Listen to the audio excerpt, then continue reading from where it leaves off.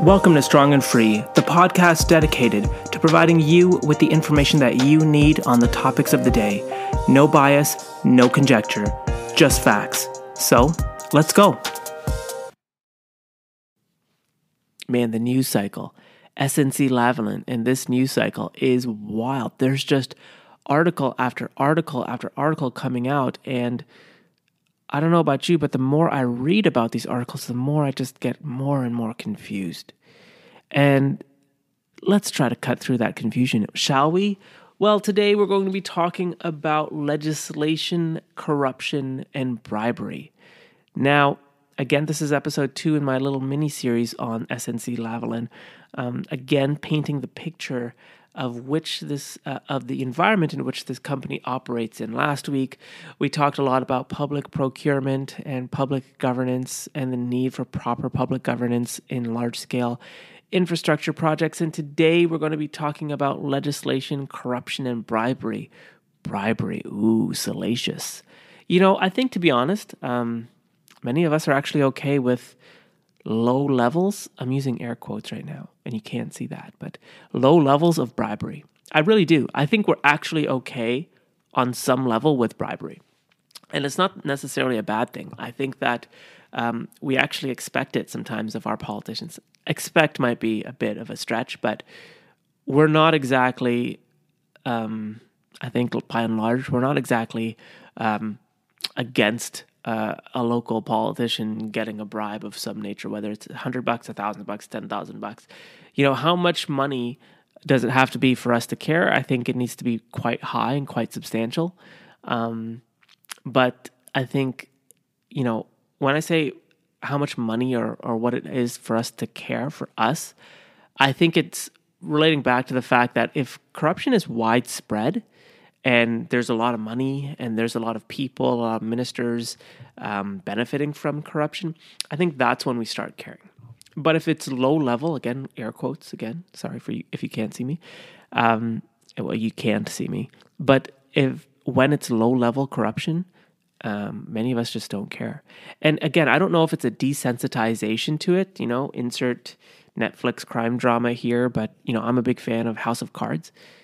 I don't know if it's a desensitization to corruption, to be honest. I think that it's maybe it's something we actually expect of our politicians and our business people in a nefarious kind of way. We anticipate and expect it, either that or we're not surprised if it were to happen. And that's not necessarily a bad thing, quote unquote. I mean, yes, it's bad morally, but it doesn't upset us for some reason. But yet, it's all over the news. You know, the moment there's allegations against, especially a high-ranking top official, but let's just say it's a low-ranking backbencher MPP or MP or city councilor or whatever, you know, it occupies a lot of space in our news media, on social media, on the media in which we consume. But does it lead to action? Do people actually stand up and protest a backbench MPP getting a car as a favor from a company? I don't know. I don't know how much we care, but my sense is we don't care as much until everybody in politics is doing it or more people are doing it. So how does this relate back to SNC Lavalin? Well, SNC Lavalin is one of 5 companies in the world that does what it does. And last week I mentioned the fact that it is one of the largest engineering firms in the world. And it operates in over 100 countries, 50,000 employees.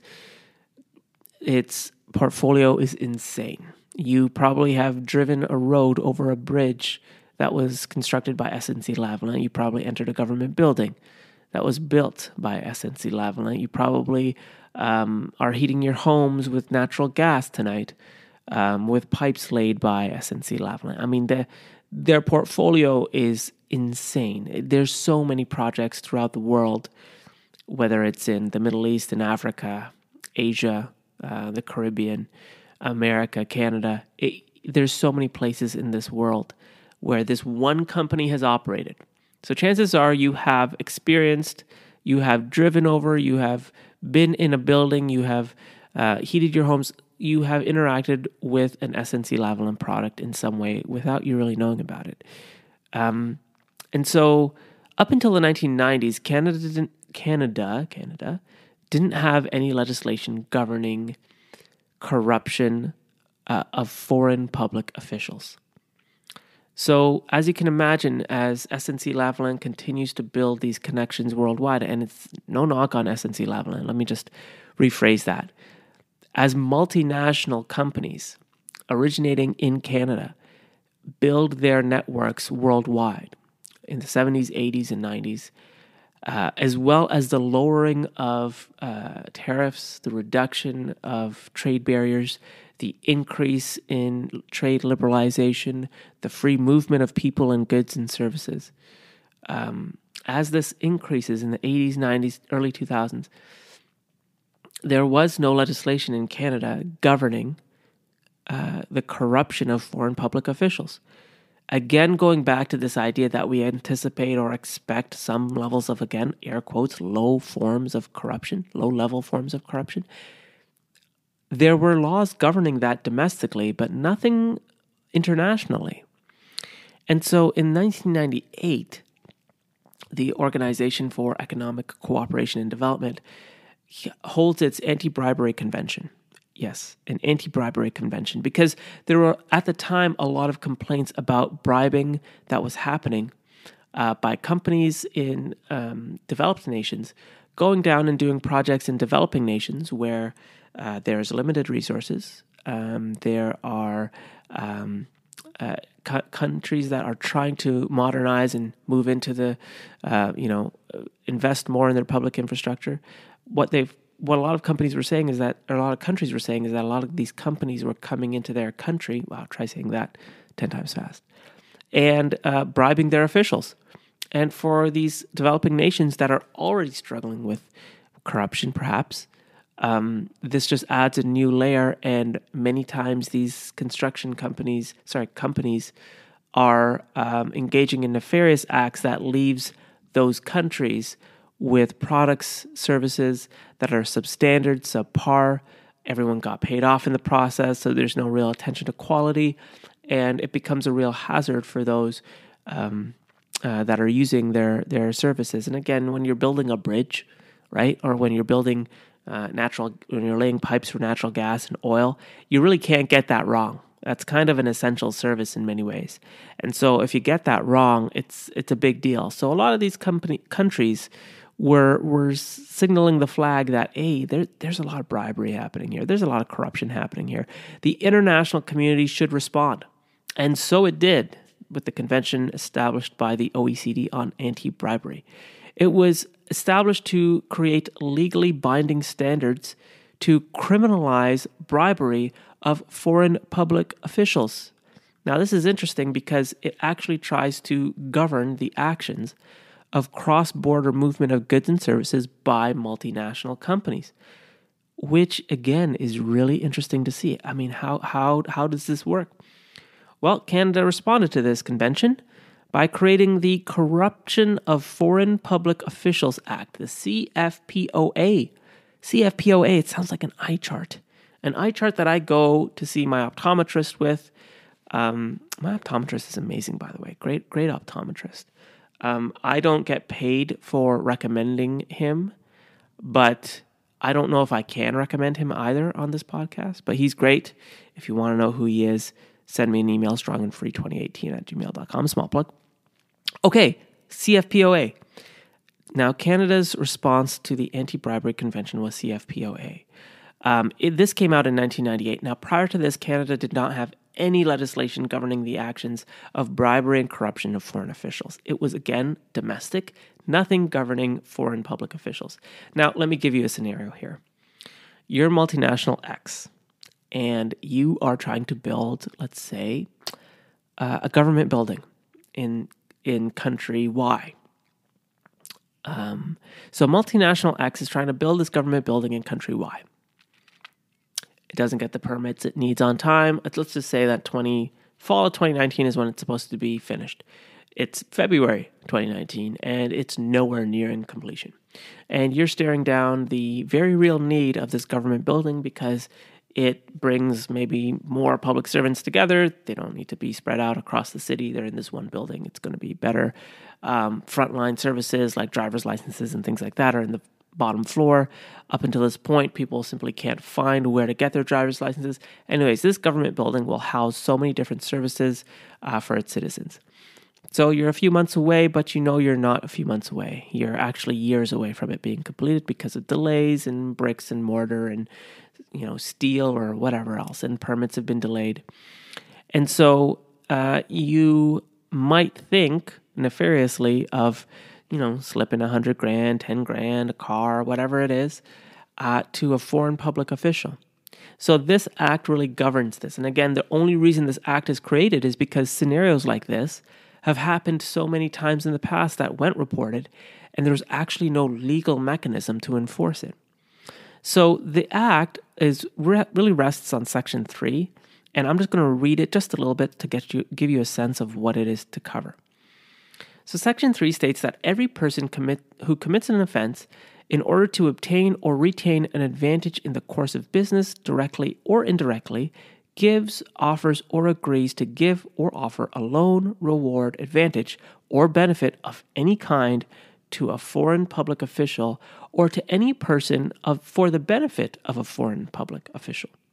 And that every person who contravenes this is guilty of an indictable offense and liable to imprisonment for a term not exceeding, at the time, 5 years. Now it's been updated to include 14 years. So what's important with this is that the act finally provides a framework for the action of bribery committed to influence a foreign public official. Again, it's a very specific act, and again, it's a very specific action, but the only reason these two things exist is because it's been happening quite a bit over the recent past at the time. And so because of that, that's why this legislation came into effect. But there are serious limitations of this act. Now, again, going back to the example of multinational X trying to slip a foreign public official from country Y some type of money to get their government building created, well, it depends where that act was committed. If that Canadian business person went to the country and bribed the official, the CFPOA would not apply to that Canadian business person. If that Canadian business person made reference to that bribery act in Canada, to that foreign public official, but the actual action didn't happen in Canada, then the act might apply. So territoriality is perhaps the biggest limitation of the act. As long as the act of bribery happens outside Canada's borders, the CFPOA does not apply. Now, this is really important because it rests really on two existing statutes as to why this is the case. The first is the Federal Interpretation Act, which states that every act applies to the whole of Canada, and the Criminal Code, which explicitly governs all criminal offenses and will not assert any responsibility for actions happening outside Canada. So this is where the limitations of this legislation exist. It's the fact that the act has to happen inside Canada. So if we go back to companies like SNC Lavalin, who are operating across all these different countries in the world, if those companies engage in bribery, engage in corruption, they are not subjected to the CFPOA so long as the act happens outside of our borders. But if there are elements of the act that happens inside Canada, then the act could apply. But this vagueness is why these cases get drawn out in courts, because it's really hard to prove when did something begin and when did it end. And now I know this might be nitpicky to say, oh, extraterritoriality, my voice is cracking. Extraterritoriality, does that really matter? Does that really make sense? It does, because the United States and the United Kingdom have similar legislation. Remember, the Anti-Bribery Convention was put on by the OECD, so many countries were involved in this convention. And so the UK, for example, has an act in place that applies to its individuals or organizations regardless of where the conduct occurs. So the UK Act, which is similar to the CFPOA, it applies to their individuals and organizations regardless of where it occurs. So that's really interesting. It also applies to non-UK individuals or organizations that carry out a business or part of the business in any part of the United Kingdom. Further, no part of the offense must take place in the UK. As long as the person commits the offense has a close connection to the United Kingdom, the Act applies. So what's really interesting here is that the Act is actually quite explicit in the United Kingdom in saying that it doesn't need to happen in the United Kingdom. It can in fact happen in the country. But so long as that individual is connected to an organization in the United Kingdom, this Act applies to them. So again, Canada's vagueness on the CFPOA is partially part of the environment in which companies like SNC Lavalin operates in. Now, this is particularly important when we're looking at companies that operate with developing countries and developing nations around the world. Why? Because in many of those countries, they have already been experiencing high levels of corruption and low levels of economic growth. There is actual statistics to show that countries that are experiencing high levels of corruption have low economic growth because when people perceive that their government is corrupt, they have this idea that the government's corrupt, whatever. I don't care. I'm just doing my thing on the side. My thing on the side is earning money tax-free potentially, which leads to reduced government revenues, lower expenditure on operations and maintenance of public infrastructure, and decreased productivity. So people are just constantly doing things on the side because when corruption becomes ever present, tax policies, regulations, that's coupled with poor administration because people just don't feel like they should enforce it as much, and exemptions. Many times it's loopholes. So people feel like, okay, well, my government's corrupt. There's loopholes for the rich. The regulations aren't really being enforced.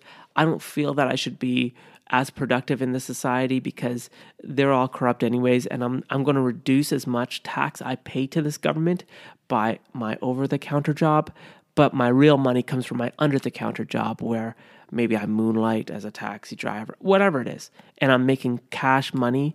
I don't know why I said taxi driver. It's just the first thing that came to my head. But people moonlight for all types of things. But anyhow, the perception of corruption, once it becomes widespread, people feel less confident in their ability to feel that their government is just and fair.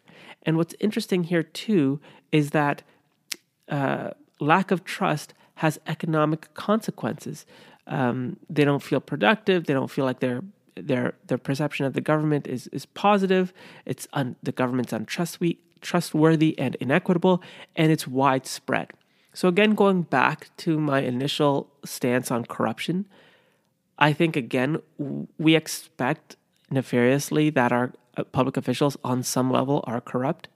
But when it becomes widespread, people not only lack enthusiasm about their governments, but they also feel like, well, why should I try? This minister is getting paid. They live in some gated community in the country, and I'm out here struggling to work 4 jobs and put my kids through school or whatever the case is. I can't be totally upset when they're engaging in this type of behavior. But at the same time, I'm going to do my own thing. I'm going to do things under the table, work side deals, whatever I need to do to take care of myself. And so this mentality of taking care of myself becomes more pervasive. Now, what does this mean for SNC Lavalin? Well, again, operating in developing nations, corruption is a very real issue. So if the CFPOA doesn't apply to them when they operate in these countries, especially if the action is happening in these countries, well, that opens the floodgates to just, public infrastructure projects either not being finished, the operation and maintenance of them not being up to standard. Whatever the case is, they're operating now in an environment where corruption is rampant, oversight of projects might be low, public belief in projects might be low, maybe politicians don't feel the need to finish a project on time because people already think that their government's corrupt.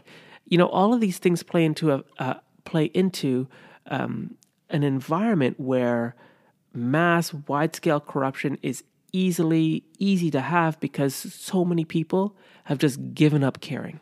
They feel so defenseless. They feel that this government's going nowhere. Their country's going nowhere. They see all these cranes, but nothing's moving. They see all these Caterpillar trucks and no dirt's being dug up, no cement's being laid, no pillars are being built for their highways.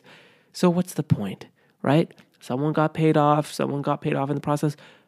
What I'm going to do is I'm going to focus myself on getting the heck out of here, try to figure out how I can apply for citizenship in other countries, and try to make sure that my family's taken care of in the process. So again, I think,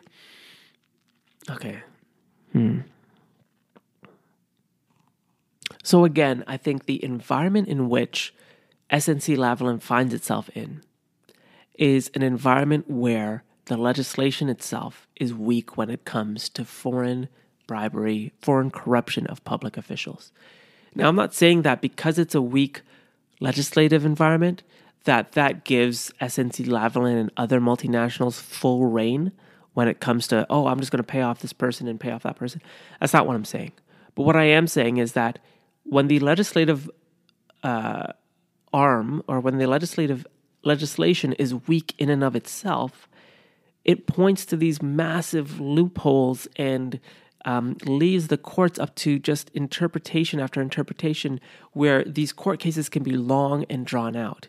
And that's not the fault of these multinationals. It's actually the fault of our legislation. It's the fault of the fact that the CFPOA doesn't go far enough. It doesn't go far enough like the United Kingdom or the United States. And is there... wow, got a frog in my throat. Is there a reason for that? Is there a reason why... Is there a reason why our legislation doesn't go far enough? I don't know, but it helps us understand the environment in which our multinationals operate in. So what? The government's going to say, okay, SNC Lavalin CEO, you paid off this individual, you paid off that individual, you are corrupt. And to that, the SNC Lavalin lawyers might say, you know what? This action, it happened in a different country. And your act doesn't govern what we do. As long as it doesn't happen in Canada, we're scot-free. I mean, of course, they're not going to say that. But what they would say is that none of these actions happen inside, none of these allegations happen inside of Canada. Period, point blank. There is nothing our legislators can say in response to that. I mean, SNC Lavalin or any multinational can engage in corruption and bribery outside of our borders, and they are not at the force of Canadian law. There's nothing in our legislation to say that they would be. So this is the environment in which SNC Lavalin finds itself in. An environment where contracts might have weak public governance, but also in an environment where legislation in itself is very weak and vague. So what can Canada do? Well, I think that what we should do first is look to the United Kingdom, look to the United States, and see where our legislation can be amended. I like the fact that the total number of years that you can face behind bars is up than what it was in 1998 when it was drafted. But I think that the Canadian government should really rethink the CFPOA fundamentally. And maybe the OECD needs to do an updated anti-bribery convention, and Canada needs to be an active participant. Not saying that our country was not in the past, but perhaps it needs to be an active participant to say, over the past 20 years of the CFPOA being in force, this is what we've seen. How many prosecutions? I think there have been 3 or 4, and now there's more allegations. I think this is important because as our country and as the world becomes more interconnected, our technologies are so different than they were back in 1998. Bribery and corruption is probably way more sophisticated than it ever has been. I think an act trying to at least govern this needs to be updated as well to address this real concern. And again, I say it's real concern because when this becomes widespread, then people get really upset about it. And if bribery is becoming more prevalent, maybe it is. We just don't know about it because the technology is so sophisticated. But when companies are more entrenched in other countries around the world, Canada really needs to ask itself, okay, do we want to govern this activity? Do these individuals need to be accountable to Canadians and Canadian taxpayers? Or do we want to work with other countries and develop international treaties, legislation, some type of agreements on an international level to combat this? Because this kind of piecemeal patchwork is tough when you're a company like SNC Lavalin and you're working across borders. And again, so long as the action does not happen in Canada, the act simply doesn't apply to you. So perhaps the government really needs to rethink the CFPOA and institute some type of extraterritoriality, much like the UK, to be very stringent on our companies, if again, our governments want to go down that path. Thank you so much for listening. This is episode 2 in my SNC Lavalin mini-series. My next episode, I'm still debating what to do it on, but I'm open to suggestions. So if you really want to let me know what you'd like to see and what things you'd like for me to uncover, hit me up, strongandfree2018@gmail.com. I'm on Twitter, the Strong and Free Pod. You can find me all over Instagram, LinkedIn. My name is Christopher. Thank you so much for listening, and I'll definitely catch you in the next one. But remember, stay balanced, stay informed.